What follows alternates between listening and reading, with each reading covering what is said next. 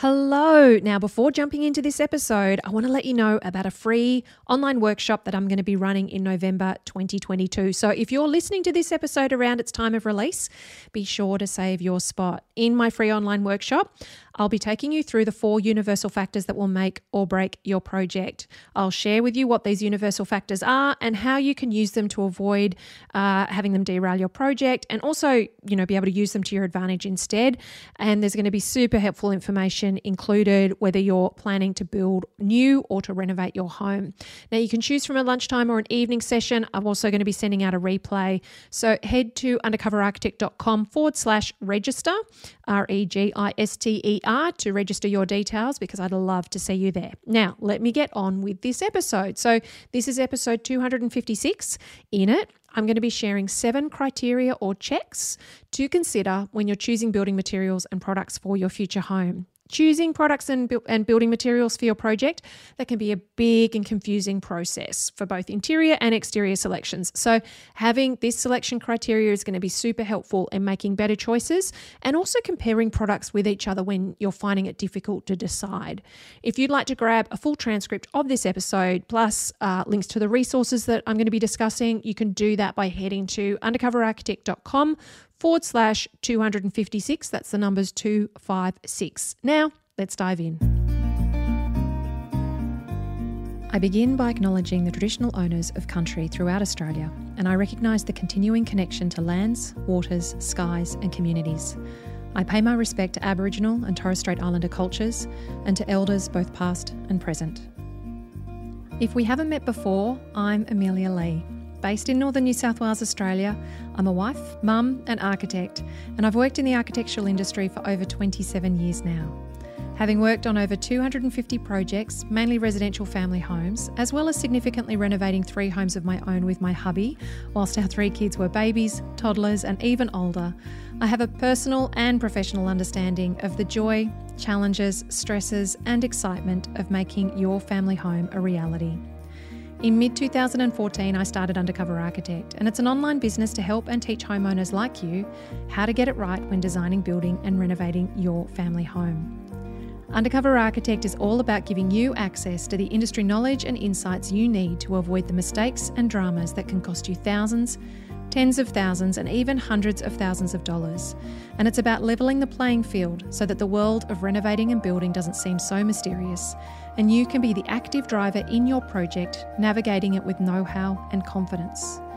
Undercover Architect helps and teaches homeowners through this podcast, the website, and our online courses and programs, including my flagship program, Home Method.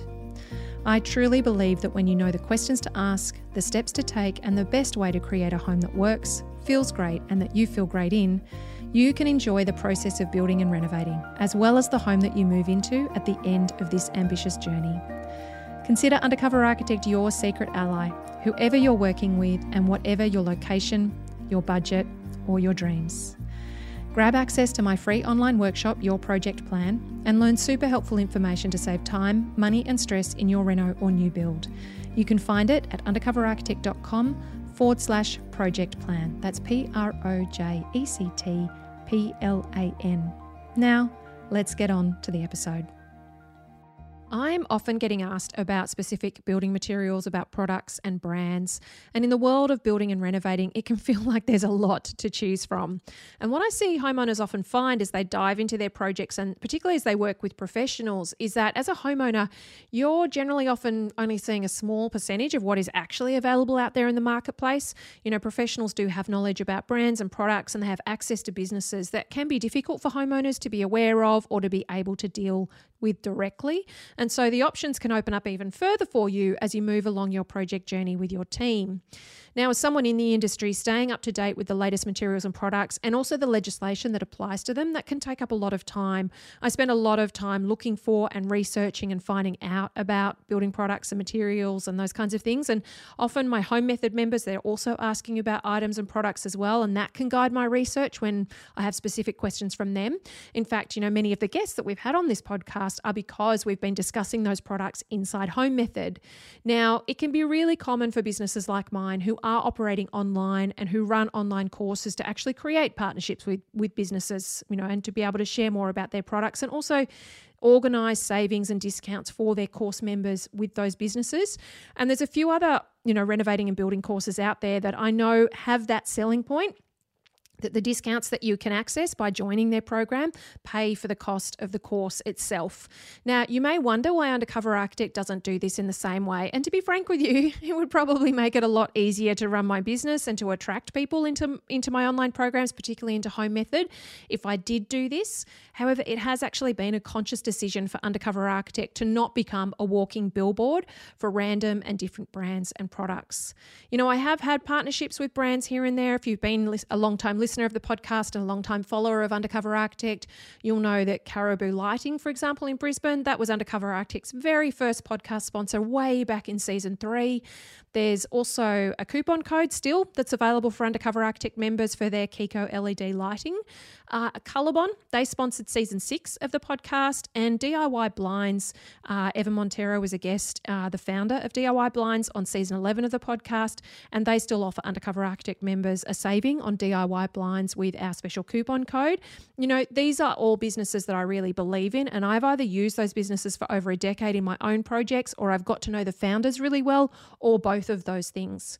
But, with the brands that have reached out to Undercover Architect and the brands that I've seen working with others in this online space, I've personally found this all a bit tricky to navigate. Now, firstly, I know I'm an architect first. I'm not a brand ambassador or a marketer or anything like that. And as an architect, I have specific professional obligations regarding liability. And whilst we can include all the legal disclaimers in the world, this professional responsibility, it's been imprinted heavily on my brain in my architectural career. So it does impact the lens through which I see things. And also, to be frank with you, and I'm going to speak really openly here, I have sat in marketing meetings with some really big brands who I know and I've seen are in brand partnerships with others in this online space. And I've actually said to them, to their marketing team, look, that X, I'm not going to talk about names here, but, they're doing lots of footage with your product and they're actually not installing that product as per your manufacturer's specifications.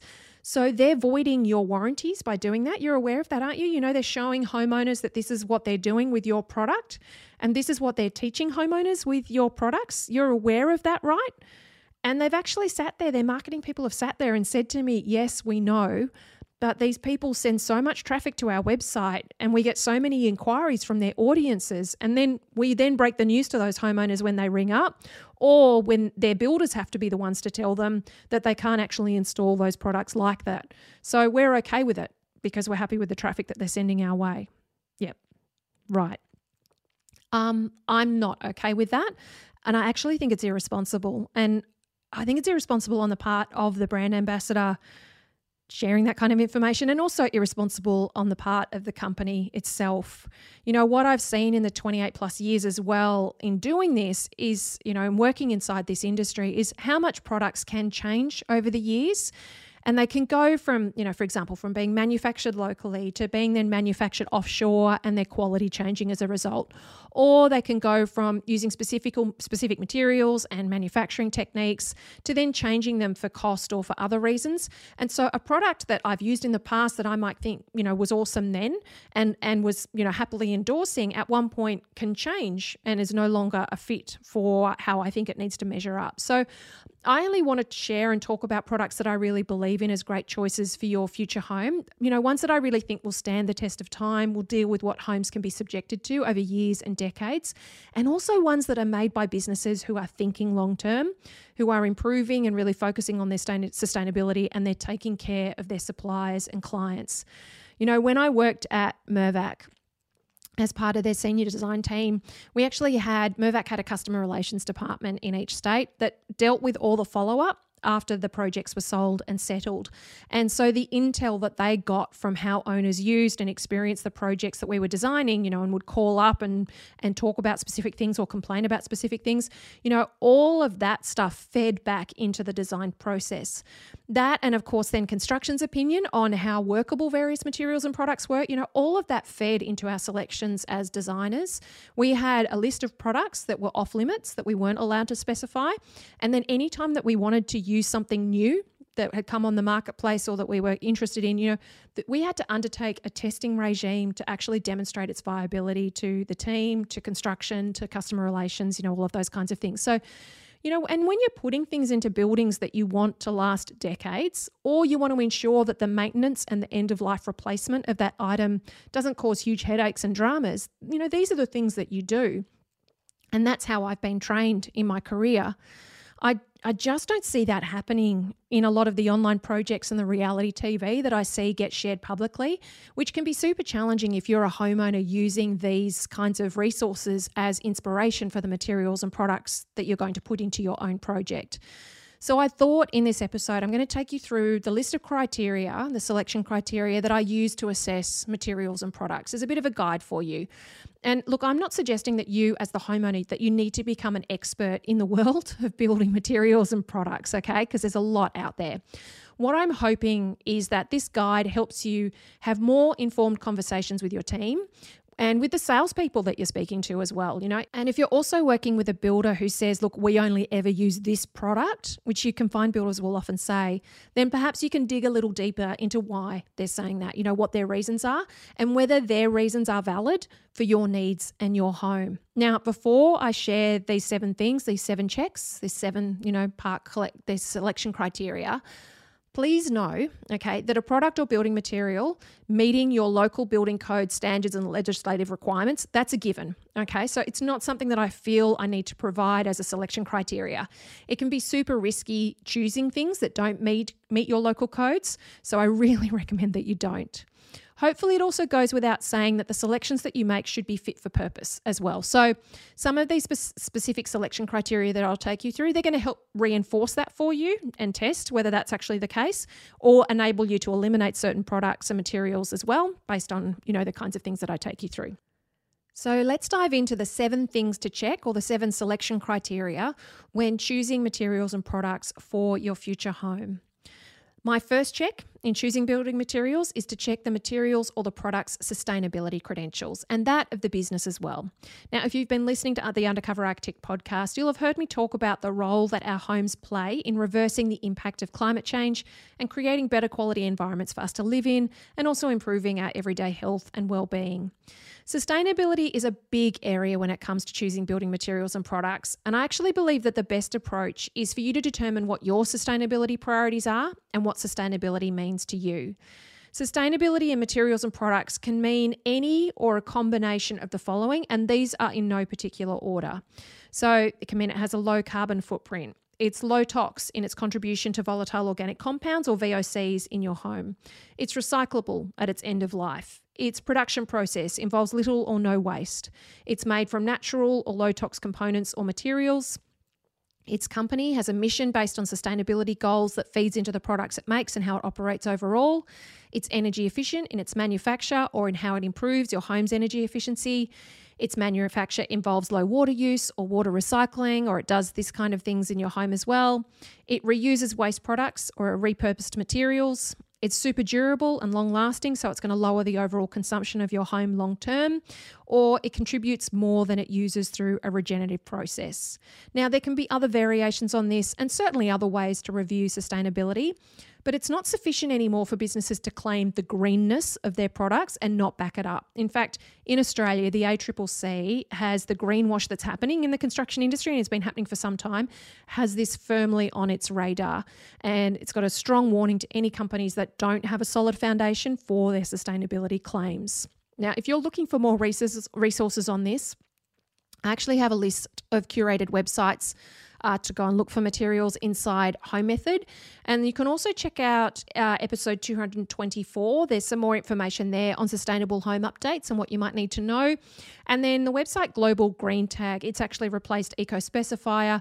It's a really good resource for checking materials and products and their sustainability credentials overall.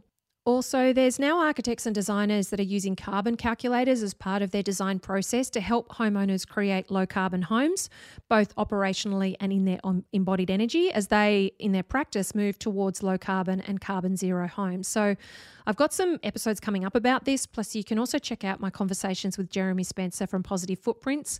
That's in episode 232 and episode 233. Now, the second check to make in choosing building materials is to check their warranty. So this warranty check also involves reviewing the specifics of the product or material for its application in your project, at your location, in how you want to use it. So you will find that some locations and applications will actually prevent you from using specific materials or products and having them still be covered under the product's warranty. For example, if your home is in a coastal location, you may find that specific materials may not extend their warranty to your location, and this can especially apply to metal and powder-coated products in coastal locations. There can also be some interesting and strange exclusions in a product and how it's used when it comes to warranties that are always worth reviewing for your home. For example, it could be that specific stone bench tops can't actually be used outside in barbecue areas, for example, or even in an application that you assume they'd be suitable for. Assume nothing, all right? Remember that assumption is the mother of all mistakes and problems, so never assume. Warranties can also be a really great way to compare products against each other. If you're finding that you're struggling to make a choice, you may actually find that the warranties will vary greatly, and that will help you decide. Now, one really great document to review is what's known as the MSDS, or the Material Safety Data Sheet. Now, not every product or material will have one, but many products actually legally require them. And you can often find these online on the manufacturer's websites. They'll often be within the product listing, or sometimes you can find them by entering the part of the website that's labelled for architects or builders, or you can sometimes request it directly from the manufacturer or supplier. The Material Safety Data Sheet, that will outline any hazards or specific things to be aware of with a material or a product. And then the warranty will also outline any specific conditions that are required to honour the warranty, which can include, maintenance and installation requirements as well. So checking all of these kinds of things and these documents can be a great way to uncover a lot of the details about specific products and help you see if they're fit for purpose in your project. This type of research can also uncover my third check when choosing building materials, and that's the installation requirements. Now, you can find as you dive into learning more about the detail of specific materials and products that some can have installation requirements in order for warranties to be honoured. So some materials may require specifically trained or certified contractors to install them. Some materials or products may not be able to be installed next to or in contact with or close to other materials. Some products may require specific fixtures or glues or finishes to maintain their integrity and warranty. So this is the thing about building materials. It's rare that anything operates in isolation, and especially when it comes to the home's exterior, which is subject to rain, exposure, heat and cold. The way that materials interact with each other and perform over time, that becomes important knowledge to ensure that they're going to last the distance. Even something as simple as natural timber and how it will leach tannins over time, especially at its fixing points, that's frustrated many homeowners as they've then had, those stains running down the face of their balustrades or ponding on their outdoor terraces. There are ways to work around this and to prevent it from happening in your project, or to actually limit its impact when you actually consider this in the design and the detailing and how that material is going to perform. So understand how the products need to be installed and what's actually required by their manufacturers overall in this area. Now, the fourth thing to check when choosing building materials is to consider their durability. Our homes, they're a big investment for most of us. And mentally and emotionally, I've observed that we just see them as really long-lasting permanent structures and buildings. And financially, if you're investing hundreds of thousands of dollars into something, even more, you most likely want it to last decades, not just years or months. And so the materials that you use need to measure up to these kinds of expectations. And I think this is why we see homes get built out of the things that we've built homes from for decades. We can look around and we can still see buildings that are built from bricks and timber frame and fibre cement sheet, concrete, tile and metal that have been standing for a long, long time. I think this is also why newer materials can have such a hard time penetrating the industry, because it takes someone willing to experiment, to take a punt, even if that punt is well informed and demonstrated by the company, then to actually give them a go. But there are so many great and contemporary materials out there that are faster to build with. They're more durable and more sustainable. There's many materials that we built with before bricks, timber, tile, metal and concrete became the go-tos. Materials like hemp and rammed earth and straw that have demonstrated their ability to be durable over much longer periods of time when correctly used. So how do you test the durability if it's a material that you're not seeing on buildings that are decades old? Well, many manufacturers will do accelerated testing to subject their products to conditions that mimic exposure over a longer period of time. So you can always check that. If you're not choosing for durability though, know that you are choosing for replacement, all right? So factor in how that product or material is going to need to be replaced in the future and what that will involve. And also review what getting rid of that material will involve, because waste is a massive problem in the construction industry and just generally in our world. So I believe, though, that as our legislation catches up with this, full and partial demolition of buildings is going to have much more restrictive policies wrapped around them. So take all of that into account now. And please avoid having the thinking that it's just going to be someone else's problem so you don't have to worry about it. You know, that's one of the reasons that our planet is in the trouble that it is in right now. If we can think that we're custodians of the future, not just inheritors of the past, then we can make much better choices overall, I believe. Durability, it also relates to the functionality of a material and product and how fit for purpose it is. So a lot of the materials and products that we're choosing for our homes, they're subjected to active use as part of us living in our homes. So that can mean moving parts or constant handling and punishment of specific items. So assess durability with that in mind as well, and how solid or sturdy items will be over time. You know, this is one of the reasons that I dislike the specification of freestanding baths with a floor-mounted tap in family homes, where you have the long gooseneck tap that's actually mounted on the floor beside the freestanding bath.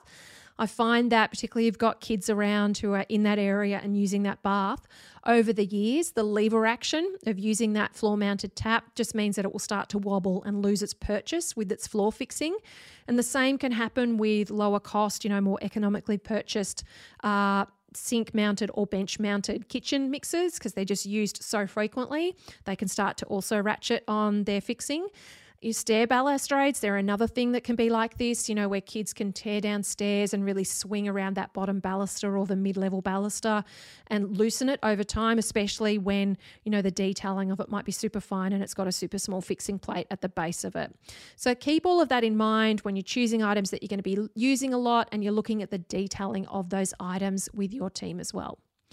The fifth check that I recommend to do when choosing building materials is to look at the maintenance. So this can be the maintenance requirements so that the warranty is actually honoured should something go wrong with the product, or it can be the maintenance requirements so that you're getting the best from the product or material and your home long term. Of course, our homes are buildings that need to be maintained, and that includes repainting homes, cleaning out gutters, changing or cleaning filters in air conditioners, re-oiling timber, and a range of other maintenance requirements. I've seen homeowners, after a really big rain in a fairly new home, or even one that was finished a few years ago, they'll actually call their builder after a big storm, complaining of defects because they've got leaks. And their builder will make the time to go out, dreading a bunch of work that's going to, you know, that they're worried is going to have to be done under their builder's warranty conditions, only to discover that the gutters are chockers with leaves, you know, months or years of leaf litter, and that's what's actually caused the leak. You know, this is especially relevant for homes that are in bushfire zones and have BAL ratings, because the maintenance of a home and the land around it, or its asset protection zone, that can be critical to its performance during a bushfire. Equally, homes that are in areas that can be inundated during storms or have overland flow pathways near them, you know, they can benefit from regular maintenance to ensure drains are clear and the water has somewhere to get away quickly. And you can find that insurance policies can actually void claims if proper maintenance hasn't occurred on a property as well. So when you're choosing a building material or a product, actually review the maintenance requirements and discuss it with your team. You may actually find it helpful to see if it's something that you can commit to upkeep-wise, or if you prefer something that requires less attention, time, and investment from you to maintain. Now, you may be wondering where financial cost comes into all of this, and that's my sixth check to make when choosing building materials. However, I want you to think about financial cost in 5 ways, because many homeowners make the mistake of focusing on the first way that I'll mention here, but not in the other ways as well. So when I'm talking about cost here, I'm talking about the financial cost, or the monetary cost. For other costs, I want you to refer to the selection criteria that I'm mentioning overall, especially the sustainability credentials, because that's going to help you think about and minimize costs such as environmental costs. But these are the 5 financial cost criteria that I'd suggest you consider. So the first is the cost to purchase the material or product for your project. The second is the cost to deliver the material or product to your site. The third is the cost to install the material or product, both in labour and other items and machinery that might be needed. The fourth is the cost to maintain that material or product over time. And the fifth is the cost to later replace it when and if it breaks down. Now, when you're reviewing all of your material and product selections, it's actually useful to balance all of these costs in your assessment of the materials or products. You can often find that a material product may be cheap to buy, but it's expensive to install or to deliver. Or it can be more costly to purchase, but not require a lot of cost in its maintenance. So, for example, when you're comparing toilets, many will look at the componentry of a toilet with an in-wall cistern and look at that and see that it's cheaper to the back-to-wall toilet that has an exposed cistern. However, that cost comparison will usually change once you take into account the labour and materials involved to frame out the wall for an in-wall cistern and to install the in-wall cistern, and that can make the in-wall cistern the more expensive choice in a direct comparison between the two. Natural timber, it requires maintenance generally every 6 to 12 months so that it looks like the day that it was installed. So that can mean investing in refinishing timber yourself or paying for it to be refinished 1 or 2 times a year. Or by alternatively choosing a timber product that you're happy is going to silver with age, and it being okay to do that based on where it's installed and located and it still look the way that you want it to. Even a paint finish on the outside of your house, an acrylic paint finish, that's going to need to be repainted every 10 to 15 years. And if that paint is on the upper floor of your home in a 2-story home or it's in a difficult to access area, then repainting may be a big undertaking for you personally, or it may require the erection of scaffolding and professional help to repaint. I've seen homeowners actually make a call to use a finish or a material product or a cladding like Colorbond to the upper floor of their home. So they've used a powder-coated metal product on the outside cladding of their home that doesn't need repainting every 10 to 15 years. It just needs to be washed down with water. Because even though that had a higher upfront cost to purchase and install, they calculated that the upfront cost difference will have paid them back by the time that they pay for that first repaint of an acrylic cladding by contrast. Now, delivery costs and requirements for delivery and installation, that can be a massive consideration for a project. So I've seen people choose items thinking that it'll save money, but then they have no idea that means that they might need to crane things in, and that can then mean paying for traffic control and machinery.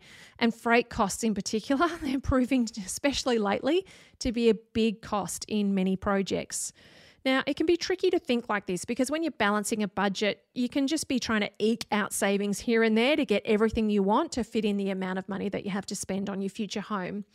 However, when you choose the cheaper item that lasts less time, you are essentially choosing the cost to replace that sooner. And you're setting yourself up for future spending that, yes, you don't have to pay for right now, but may come in the future at unexpected times that are less welcome or manageable right now. Now, many do think that sustainability purchases are like this, that it's going to cost more now to include the sustainability for promised savings that will come over time. However, I do want to point out, please know that many of the most impactful sustainability choices are not financially cost-based. They're instead design-based. They're about prioritising decisions like designing for orientation and about thinking how to use natural assets to improve the energy efficiency of your home, and about building smaller footprints so that you can reduce your consumption overall and not be spreading your budget so thinly. So if you're viewing your budget as how much home or how much space or how big a home will this actually enable me to afford, then you're most likely going to find that you're always battling and juggling competing demands on your budget. Instead, I suggest asking yourself, what is the best kind of home that this budget will enable me to buy that's in alignment with all the things that are important to me? Because that will impact whose help you will seek and then how you go about designing and building your home overall. Lastly, my seventh selection criteria when choosing building materials is aesthetics, or how the material or product will look. And I also will mention at this point how it will feel. Now, it may seem strange that I've put this as the last thing to consider when so often we are choosing building materials and products for the impact that they have on us personally and the way we want our homes to look and feel, and also the particular style or aesthetic that we're chasing in our renovation or new build. I do think that aesthetics is actually the first thing that most people are looking for in materials and products. And I suppose I'm being a bit cheeky by putting it last, but I largely want to point out that there are so many other factors to consider when you are choosing your materials and products. So don't just get seduced by how something looks. Do your homework thoroughly so that material or product that you're falling in love with will actually perform over time and do the job that you need it to. You can find that there's lots of materials that will create a similar aesthetic finish in your home, but they'll vary widely in the other selection criteria that I've listed here. And you can also find that there's materials that will look one way, or they'll be deliberately imitating a finish or a product, and yet they've been made a certain way so that they can deliver on the other performance criteria. So, for example, there are so many products that mimic the look of natural timber, but they're made from all sorts of materials of varying performance and sustainability credentials. Now, this is why I've added how something feels to the criteria of aesthetics. So you don't just look at your home in your everyday use of it, you will touch, handle it, and be in contact with the specific materials and products that you choose as well, both internally and externally. Now, if I find that if something looks solid, but if it then feels light and flimsy, or when you knock on it, it sounds light and flimsy, when you touch it, when you handle it, that can be really jarring in your experience of your home. And if something looks natural, but then it feels really artificial and plasticky when you touch it, then that can be also really jarring.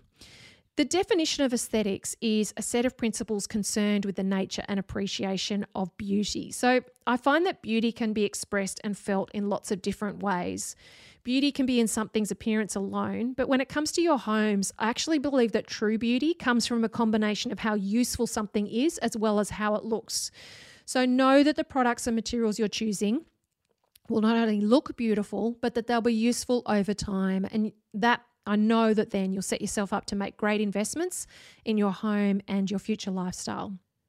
Okay, so let me summarize those 7 checks or those 7 selection criteria when choosing building materials for your renovation or new build. And remember, right up and above all of this is that it needs to meet your local building codes and legislation, and also needs to be fit for purpose. All right, those 2 things are given, and then these are my 7 selection criteria. So when choosing building materials, consider the following. Number 1, the sustainability credentials of materials, which can be reviewed in a variety of ways and also linked to your own personal sustainability priorities.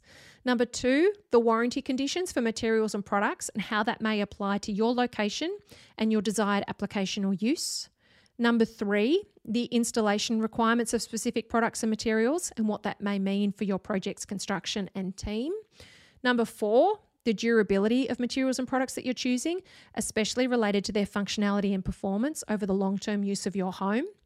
Number 5, the maintenance obligations of materials and products and what that means for your time and your investment in your home.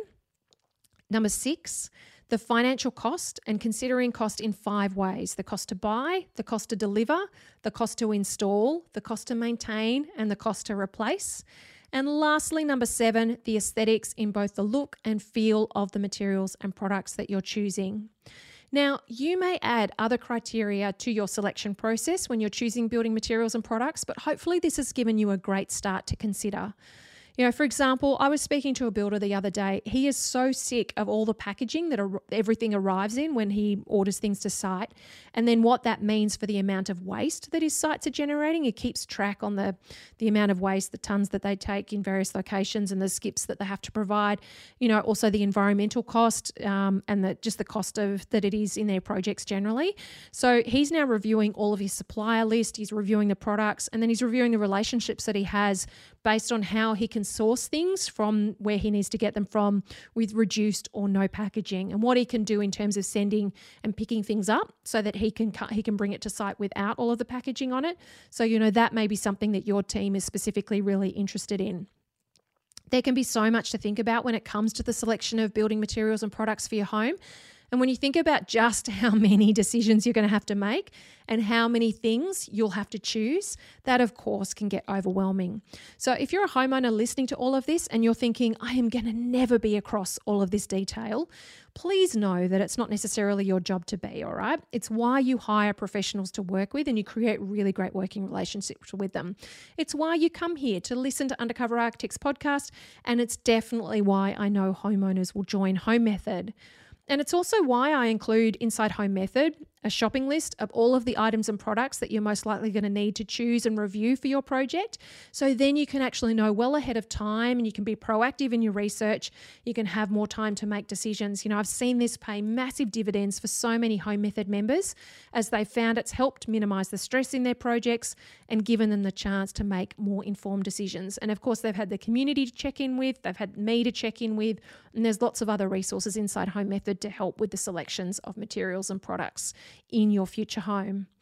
I share this information with you largely though because I want you to be able to cut through the salesperson speak that is out there and not get seduced and carried away with the glossy images and the polished social media of companies and brand ambassadors, and actually be able to make informed and effective choices for yourself. You know, we're not choosing outfits or a pair of shoes here that you might discard at the end of this season. These are much longer term choices, usually with much more significance and impact. And so knowing how to choose well, that can help you end up with the home that you want rather than just what the builder or designer always does. See this as a great opportunity for you to open up conversations with your team about the products and the materials that you're wanting to use, you know, to review and to look at other projects and to add all of this to your knowledge base as you move through your project. And then you can choose and you can work with professionals that you know just aren't doing trendy work or trying to do the latest stylish thing, but they're actually talking about the functionality, the durability, the performance, the longevity, as well as the aesthetics in their projects. And when you've decided on a material that you do want to use and the builder says, oh no, you know, don't use that, we always use this, be sure that you ask why, okay? And then see that that's matching up to the reasons that you had with your own ideas and choices as well.